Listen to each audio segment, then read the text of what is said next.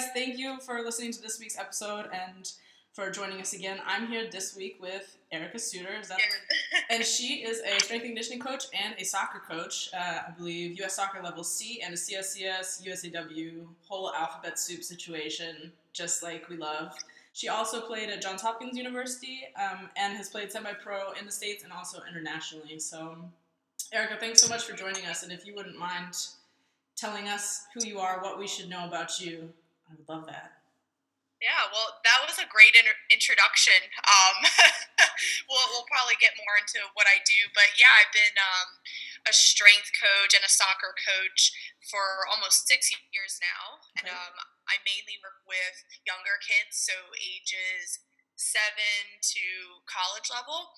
But my main focus is on like the middle school age group. So I get a lot of like 10 to 15-year-old boys and girls who are in their like years of growing and just trying to feel their bodies out and figure out what they're capable of. So it's been a really cool group to focus on because there's a lot going on in terms of performance and injury prevention. So it's nice that I'm able to play a part in the start of their athletic journeys. Yeah, definitely. I think being a youth coach and especially a youth strength coach tends to be really underrated, so to speak. It's one of the parts that isn't really oversaturated because you tend to get a lot of volunteers when they're really young, especially until they're like 10 or 12, and then people want to specialize, so then they'll hire maybe more professional coaches. But that's such a cool market. Do you find that it's kind of untapped, or it's new, or are people open to it? What's your experience with it? I think there's some really great youth strength coaches out there that I'm starting to become more aware of just as I'm more in this industry and kind of following people who are in my niche so that I can connect and get ideas from them. So I think there's definitely like a great number of coaches available, but I just don't think like parents or even like team coaches are aware that there are like, I don't want to say like smart people out there, but like people who will like truly take care of these kids and treat them with great care in the weight room or on the field, and who really kind of work under that long-term athletic development model.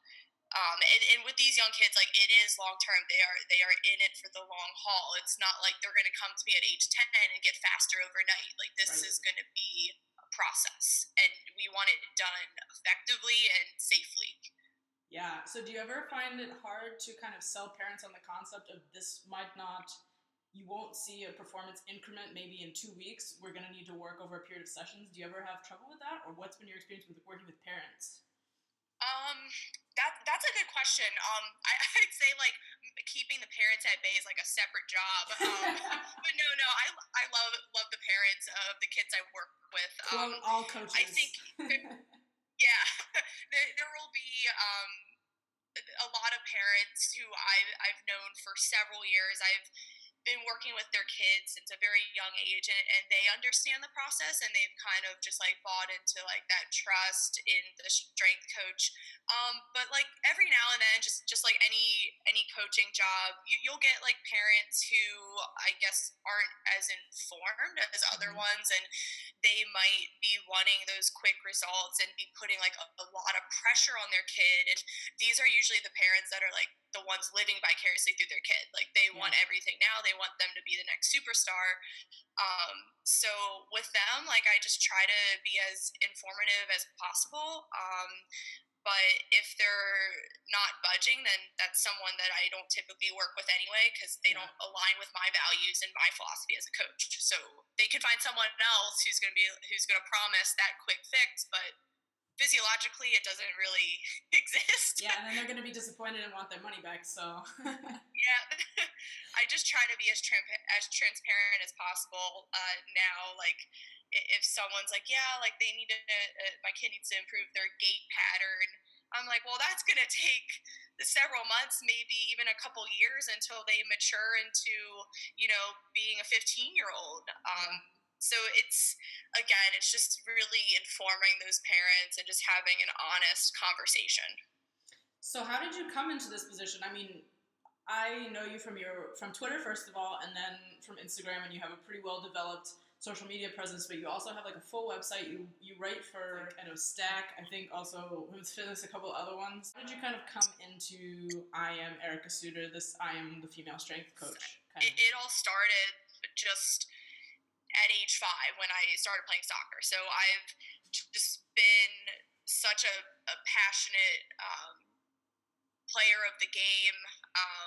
I think when I ended my college career, when I stopped playing semi-pro in the U.S. and Brazil, I like teaching, I like sharing, I like working with kids.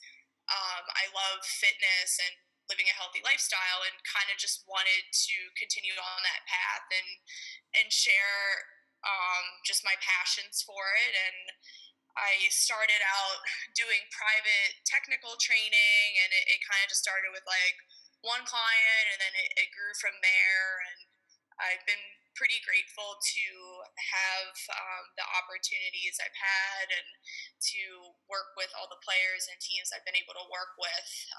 Again, it definitely hasn't happened overnight, so coming back to that long process. It's a little elbow grease and sleepless nights. So it's taken several years.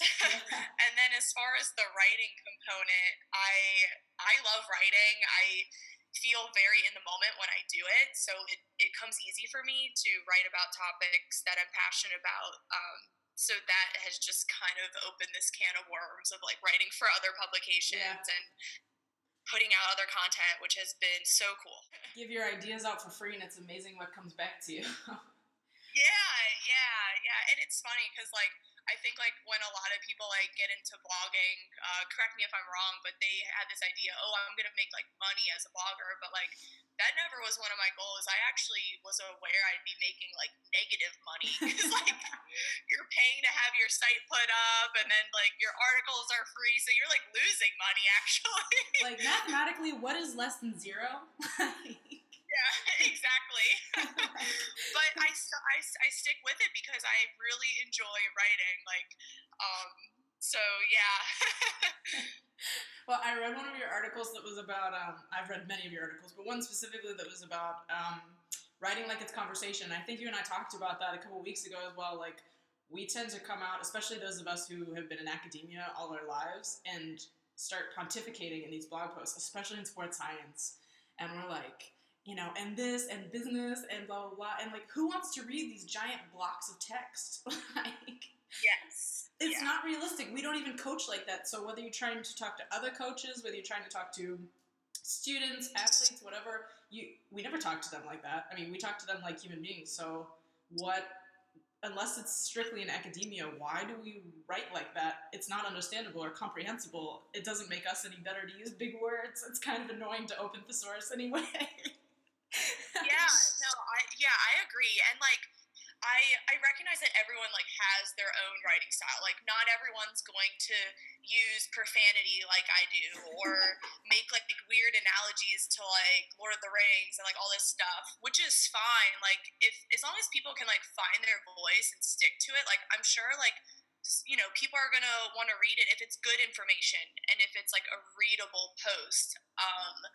But I think for me, like, I just like writing comes easy because I write how I talk, like you said. So I'm a very sarcastic person. Half the stuff I say is not real, and I'm just kidding. But not everything. No. The science stuff on my blog is real. She just talks a lot of trash, and that's good. Yeah, but I think like not everyone's going to resonate with my voice, and that's fine. And like maybe someone will like a more like scientific and like academia written text, which is great. So I think it's nice that we have all these options for resources. Like, we live in great times right now, you know? Yeah, so how do you kind of approach your job as a female strength coach specifically? I know you still work with some Hopkins girls as well, and you've got your private side, but you're still connected to the NCAA and high school scene. Sport is very male dominant, and especially soccer tends to be very male dominant. I know in the States, women's soccer is a little bit different, but how do you kind of approach that? I've enjoyed being a female coach, and I think like the main problem I run into is with like coaching girls.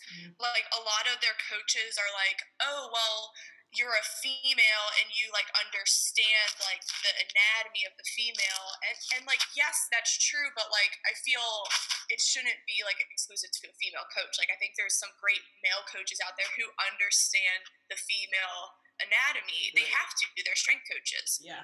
So that's kind of like a problem like that I run into. Like, not to take away from what I know, but like it's I don't think it like really matters if you're like male or female. Like if you're a good strength coach, you're a good strength coach. Right. I've been working with a lot of boys soccer players in the past year, and that's been really great, especially in like the performance side, because they really like are bought into like getting strong, and they want feedback, and they like really want to perform well. So that's just been like an interesting population to work with, and I've truly enjoyed that. So again, I think like coaching boys and girls is there's both pros and cons. Yeah, and there's good male strength coaches and bad male strength coaches, and definitely bad female strength coaches and good female strength coaches. So. Do you feel like there's like a lack of female coaches in the industry, and like why don't females get into coaching? Like I don't understand that. Yeah, I don't either. I think maybe especially a lot of us who competed, most of the female strength coaches I know were athletes before, so we're used to like the grunting, competitive, like I will sweat harder than you any day of the week kind of mentality, so we don't mind. I mean, being a strength coach, you know, unless you're like Mike Boyle or something, or Dan John, isn't super glamorous. So right. I don't think it's maybe so. Yeah, I don't know. I'm just so interested by it. So I love asking other female strength coaches, like, "Yo, what's up with this?" And in Germany, it's almost none. I mean, there's almost no female athletic trainers. There's no female strength coaches that I personally know of in Germany. And sports scientists, you do not see like many. I mean, Dawn Scott for the U.S. national team is amazing, but I don't really know of that many other female sports scientists, and I think like they'd be really great at it. So it's interesting, and it's crazy because in the U.S. there's so many women who are good at soccer, good athletes, and then they just like go on to work another job, which is fine, but like I just don't get it, you know? I know. It's like it's interesting. Yeah, like you posted today, like it doesn't, you know, a great athlete isn't always going to be a great coach. The reverse is also true. A great coach wasn't always a great athlete, but you would think that it's probably more than 1% of ex-athletes are probably great coaches. And if you're a good athlete and you start getting into coaching, like you might not be like that good in your first couple years, but like the more you do it, like you learn and you get better. And I think it's good to have a coach who was a good athlete and who went through the system and knows the game well. So it's an interesting conversation, and it's definitely a mystery. It is definitely a mystery. We can leave it at that. Yeah. This is what I call the bro versus pro respect. So you started working with boys. Now I have had the experience where when I start working with boys, I am presented, or athletes in general, I'm presented with two options. I could gain respect immediately as the bro, or I could wait it out and stick it out and gain respect as the pro. Basically like the coach's respect, like the professional, I'm running the session, those kinds of things. Or I could come right in and be like, "Yo, what's up, my man?" and basically gain respect right out the gate. And they'll still listen to me, but like kind of, if you get what I mean. So have you had the experience with that, and how do you go about establishing yourself and gaining respect? I just don't smile. So resting bitch face life. So. I look back, and when I like started training like my first couple boys teams, I just had a very like straight face. And I think they knew like I was pretty serious about it. But like I also try to relate to them as much as possible, and when they know I'm a soccer player, I played at a high level, I like to watch a lot of soccer, I can talk to them about that, then they can kind of relate to me more and be like, oh, she like understands like what we need. So I think again it's just like establishing that trust and being professional about it, and just but also like being yourself. I'll still, you know, joke and have fun, but at the end of the day, like we're there to get better. So it's funny because like I have this like one boy who will like always ask me like these questions about like lifting and stuff, and then I'll just like say like something that's a complete joke with like a serious face, and he's like, "Wait, are you serious?" And I'm like, "No, no." Like gets all like worried. I'm like, "No, you're good." So it's been fun. That's awesome. So you place a lot of value on position-specific training in soccer specifically. So let's talk about that a little bit. I want your thoughts, and if you could generally explain that, and then let's dive into how we could do a better job of implementing that as strength coaches, because that's kind of the third level that we don't really touch. We're great at GPP, and we're great at soccer-specific, or we're getting better at soccer-specific, I should say, but position-specific isn't really there. So I haven't implemented like too much position-specific recently. It's been more like athlete-specific. Okay. So like as an example, I may have like an outside midfielder who is already fast. They already have great speed endurance, but they're not as strong yet. Mm-hmm. So we're going to focus more on gaining strength. Whereas like most people would be like, oh, well, our left and right midfielders should be like running and doing endurance and like acceleration. But like, hey, if like someone's already like fast as hell and they might be on like the weaker side and getting pushed off the ball, then we're going to focus on strength. Right. It's very hard, especially being like a private contractor and not working for like a professional club, but like it's hard to like fit it into that like that group-based setting. Yeah. Like I customize programs, but at the same time we're only allowed like a limited amount of time. I try to figure out what everyone needs the most, and we do that. Okay. So that's kind of how I have approached it, is look at the athlete more than the position. White Line's kind of motto is adaptable realism. Like one thing that Don Scott really taught me is science is awesome, but you really can't do everything. Just realistically, you will not be able to do everything, especially in pro life. I mean, we like to think optimal training environments, but first of all, women's soccer doesn't have money in most places, travel schedules, facilities, time in general, energy, accumulated volume, and fatigue. I mean, it's just not realistic. We don't have the optimal training environments 99% of the time. What you were saying, I like that little bit more athlete specific. You got to kind of go with the majority of what do the most people here need. Let's do that right now. And I think like Don Scott makes such a good point. Like you can have everything you need or like all these awesome ideas about high performance, but it's like, what resources do you have? What time do you have, and like how are you going to optimize that? Yeah. Honestly, I think the best thing for these athletes is really consistency. Like you can be on any program, but like it has to be done consistently, otherwise it's not going to work. Yeah.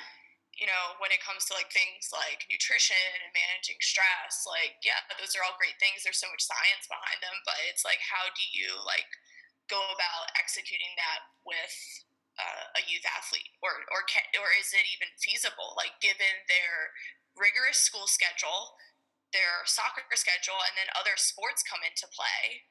So it's like, and the fact that their parents ultimately make all the decisions. Yeah, exactly. So like I think one thing I've like tried to live by like in the past year is like, if I have athletes for just an hour, like I'm gonna figure out what they need the most in that week, depending on their schedule. And how they're feeling, and we're gonna do that. I'll have my programs designed, but then I'm just like crossing everything out and like redoing stuff. So give me 30 seconds. Rewrite it. On the fly. The best coaches fly by the seat of their pants sometimes. Yeah. That's so true, though. Oh my gosh, the most adaptable make the best sometimes. Now, you also work with Johns Hopkins Women's Soccer. Is that private, or are you working with their team specifically, or what have you got there? So I don't work with them anymore. Okay. I used to work with them in the weight room. Okay. But this year I've just been focusing mainly on that middle and high school age group. Okay. So tell us a little bit about my big pet peeve is strength and conditioning getting thrown out of the window and in season training, and kind of fighting for that.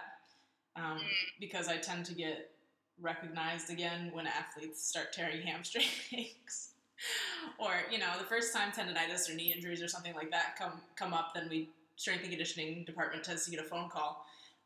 What's your experience with high school athletes and strength and conditioning in season? So ideally, for middle school and high school athletes, I try to see them 1 to 2 times a week.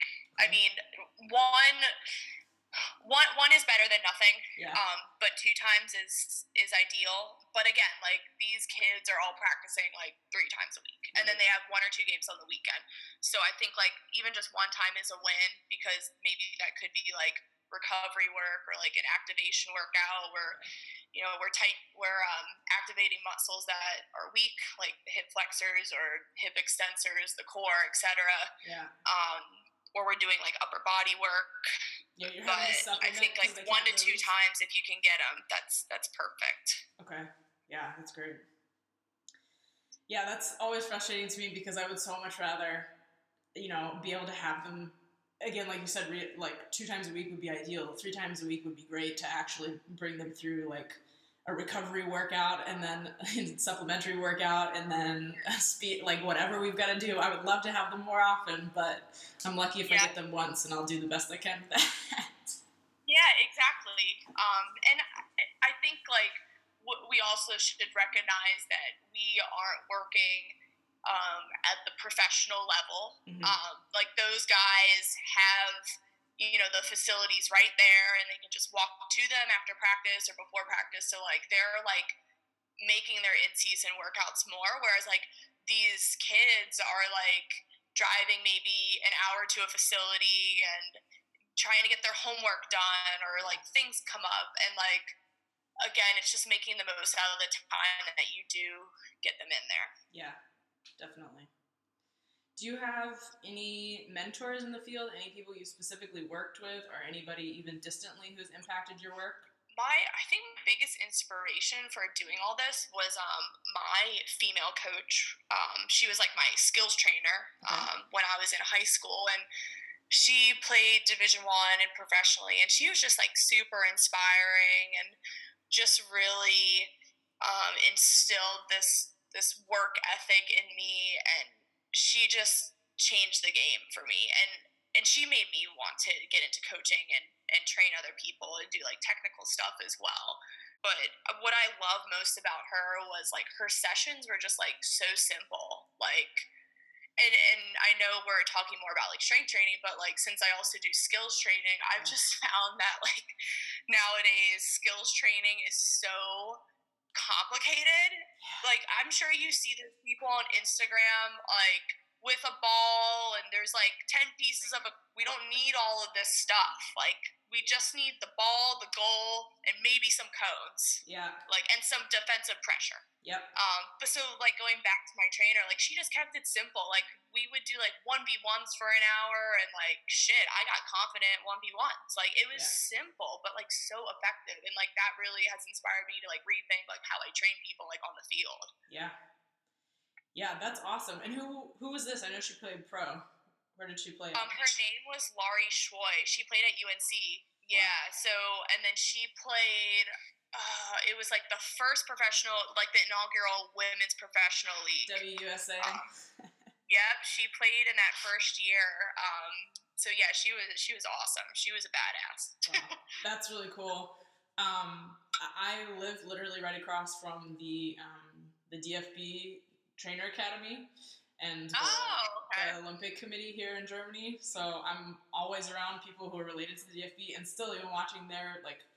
When players come in and hire private coaches and they're doing skills training, it's like, I know you play on a national level, but like, I've watched you play, and I think foundations are still best. There's no point in a game where you're going to be doing this. So. No, it's so true. It's like, it's almost like disappointing. I mean, like, if you play at that high of a level, like, I think, you need to understand like what the demands of the game are, and like what like a youth athlete would need. Yeah. And I'm not saying like I know everything about skills training, but these are just things I'm like noticing, and I'm like, shit, like, I really need to like analyze the game and like watch like what is going on, because like like all these like ball mastery touches are great, but like soccer is really like 1 and 2 touch moving off the ball quick. Yeah.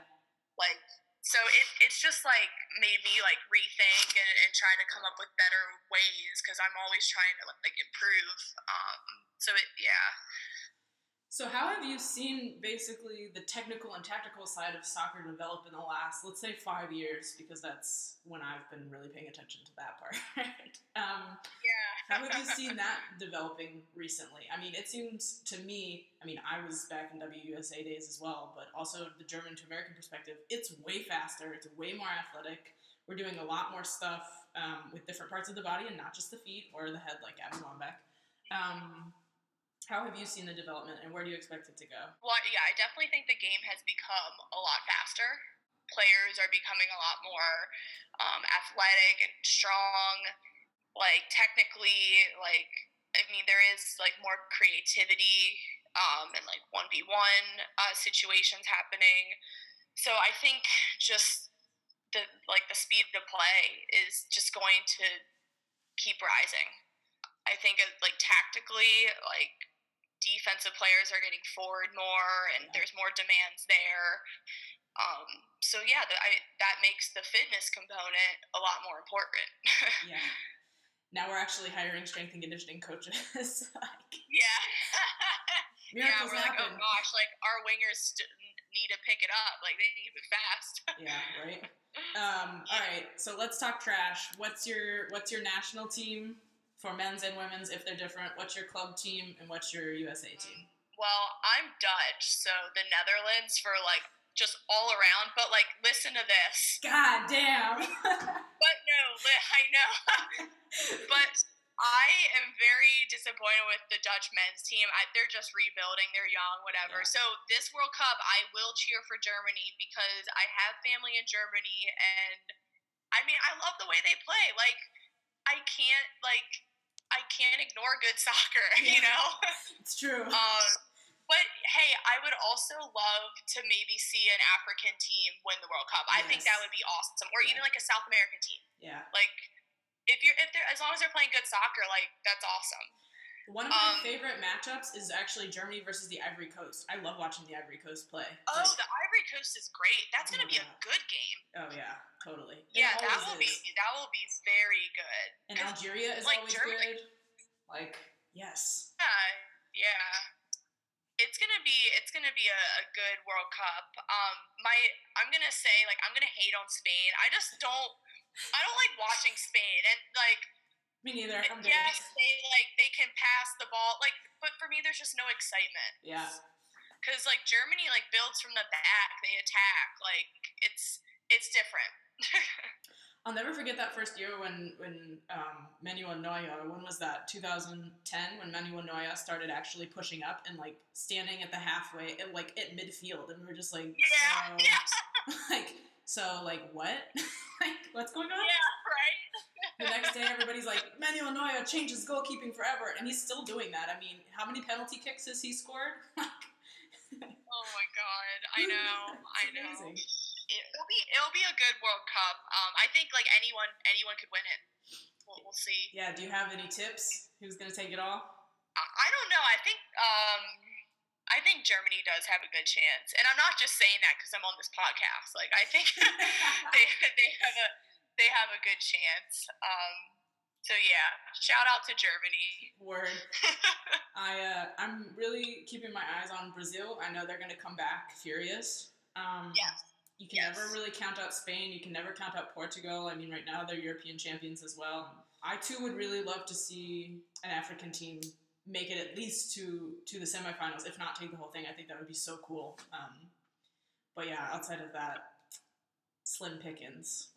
Yeah, right. I mean, the American men, like, honestly. I know. It like really sucks because like in the U.S., like the president of the federation has changed and all this shit's going on, and everyone's like, there's such a problem with U.S. soccer, and as soon as like the men do bad, everyone's like, oh my God, like there's problems everywhere. Which, okay, yeah, I guess, but like I don't know. I think we have potential, but I mean, I clearly can't solve U.S. soccer's problems. Yeah. Well, Christian Pulisic also can't, so if that makes you feel any better. That's true. Yeah. He plays true. Like 1 hour north of me in Dortmund, and they are obviously still obsessed with him, but one star can't fix a team that's mediocre, so. I agree. You gotta be stacked like Germany. I'm sorry, you just can't compete. Yeah, you can't. We have 8 Germany people that can't for every position. Yeah, no, it's so true. Even on the bench. It's true. Yeah, it's always interesting to see who Yogi picks for tournaments because it must be so difficult. Yeah. Oh yeah. So, but I have to congratulate you for the Dutch women winning the European Championships. Well deserved. Leica Martins is really amazing. You got some really amazing players over there. So, congrats. Yes, they did awesome. A petty congratulations to you. Thank you. Who's your favorite all-time male or female? Give me top 3 of each if you have them. Oh, this is such a great question and super exciting. I loved Christine Lilly from the U.S. We stand a legend who lives forever. Yeah. She was an amazing winger. Oh my God. So her, and for men's, oh my God, that is hard. I'll always love Robin. Yeah. I mean, I'm a left footer. He's a left footer, and I love him. He's fast. Like, he's great. He will always be able to score that one goal. You know he's gonna do it, but he will always be able to score it. It's amazing. I know, and everyone knows he's going left footed, and he still gets it. Yeah, I'm gonna be so sad when he leaves Bayern. He's just.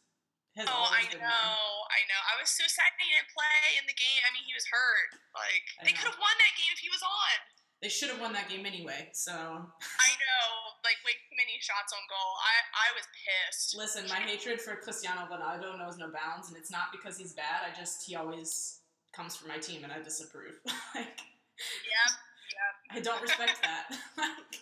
If you could travel back in time and meet or go to any tournament, what would it be? Ooh, I really wish I could have gone to the Brazil World Cup. Yeah. Okay. Because I used to live in Brazil, and like to be there for a soccer tournament would just be such a cool environment. Because even when a soccer tournament's not happening down there, it's crazy. But like I can't even imagine what that World Cup was like. Oh yeah. And there were some great games, so yeah, I would definitely say Brazil. Yes, that Brazil-Germany game was the best game I've ever seen in my life. Oh, that game was nuts. Talk about actual Armageddon. Like, I walked into the kitchen I think it was like 3 to 5 minutes in, and I hear the whole country screaming out of their windows, and I was like, what? And then they did it again 2 minutes later. I was like, I'm making food. Like, this shouldn't be happening. Why are we yelling? Yeah, I started that game, and I actually like fell asleep. I took a nap on my couch, and I wake up 15 minutes later in the first half, and it's 3-0 Germany. I'm like, what the hell just happened here? Like, I had to do like a triple take at the television. It was crazy, but yeah, that game was ridiculous, and I was happy for Germany, but like Brazil, man, you're in your own country. That is. Yes. Yeah, the commentator on the CDF, the German sports station, when Brazil scored the 1, he goes, "Oh, thank God."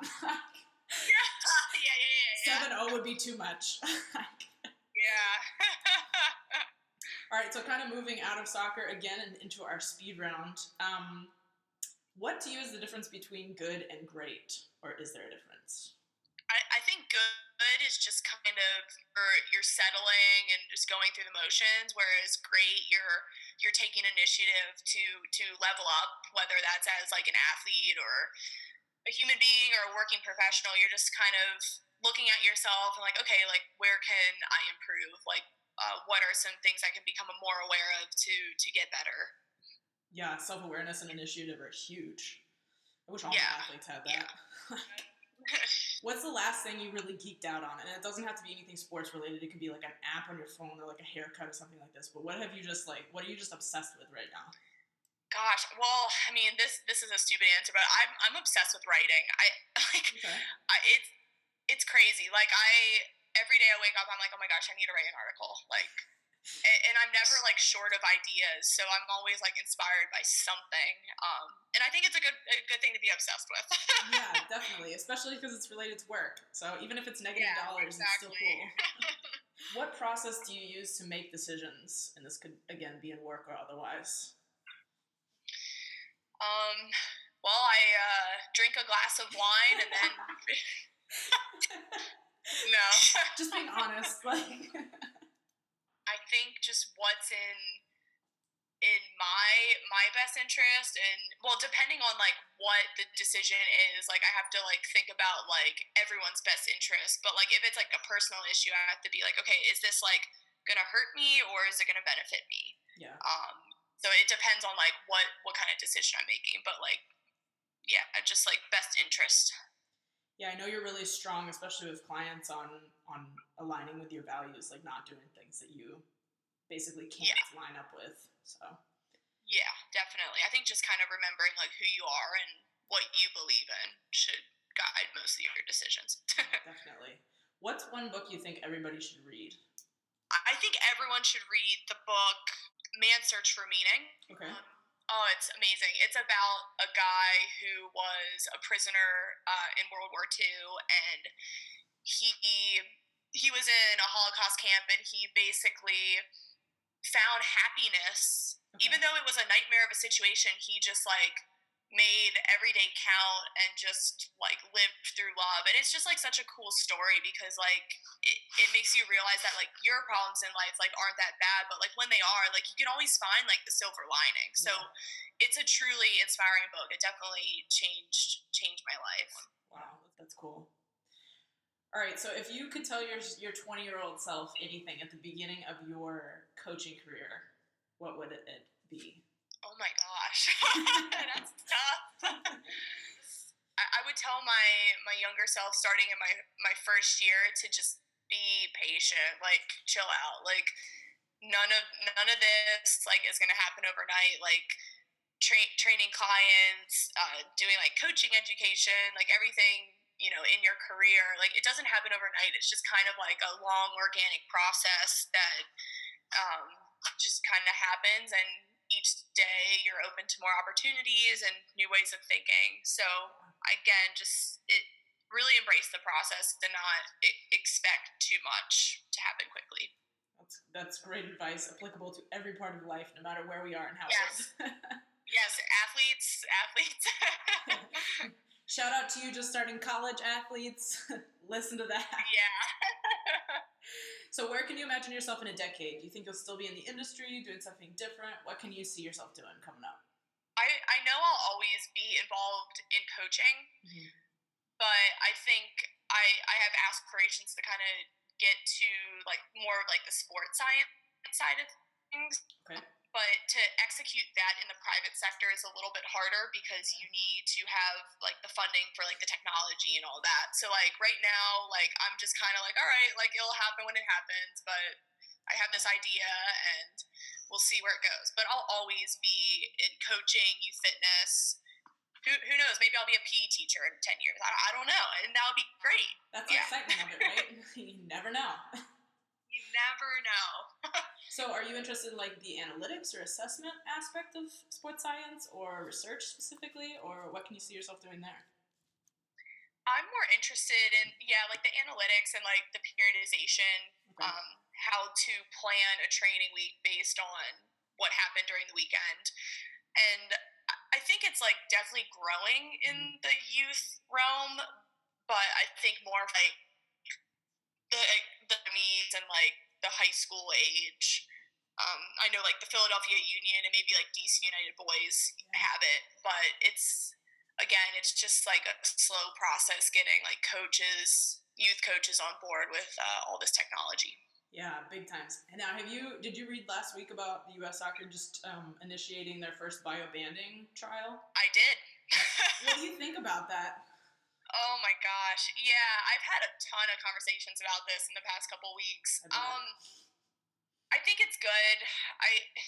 I think it's a good idea in theory, but it's like, how is U.S. soccer going to implement it? Yeah. Like, at the club level, the academy level, like, how, like, is each club going to have to hire, like, a sports scientist who, like, right. gets the height of every kid and, like, does all these measurements? Like, how are we going to actually, like, implement this and have, like, money for it, I guess? Yeah, because like you would need to hire like a professional at each like state club to do it, right? Yeah, you have to have a professional, which I think it would be great if all the clubs had, you know, a sports scientist and a psychologist and many athletic trainers and all of those things. It would be great if our staffs were more thorough. Yeah.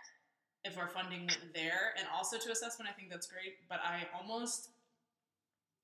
think biobanding is amazing in concept, and I'll be interested to see where it goes. But my worry is that we're going to rely on this so much, and then the coaches are going to start neglecting. Like, it could basically lead to bad coaching as, you know, a compensation for, oh, we have this cool tool.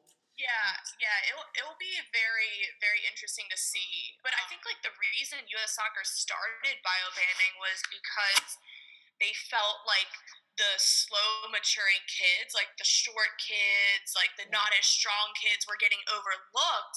But I don't necessarily agree with that. Like, I think like sometimes the late matures are like the most technical and like they're great on the ball. And like, I don't think coaches are overlooking them for bigger and stronger players.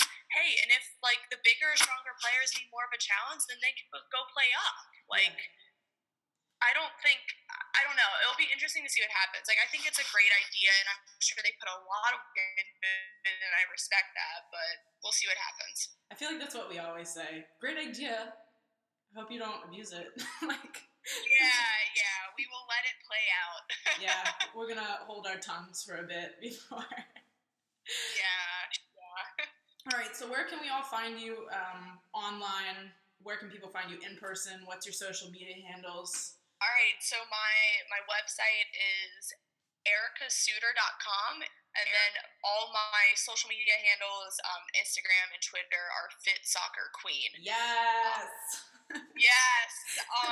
Finally! Yeah. She graduated. I feel like I'm, like, annoying people with the queen emoji, but I'm obsessed with it, so, like, deal with it.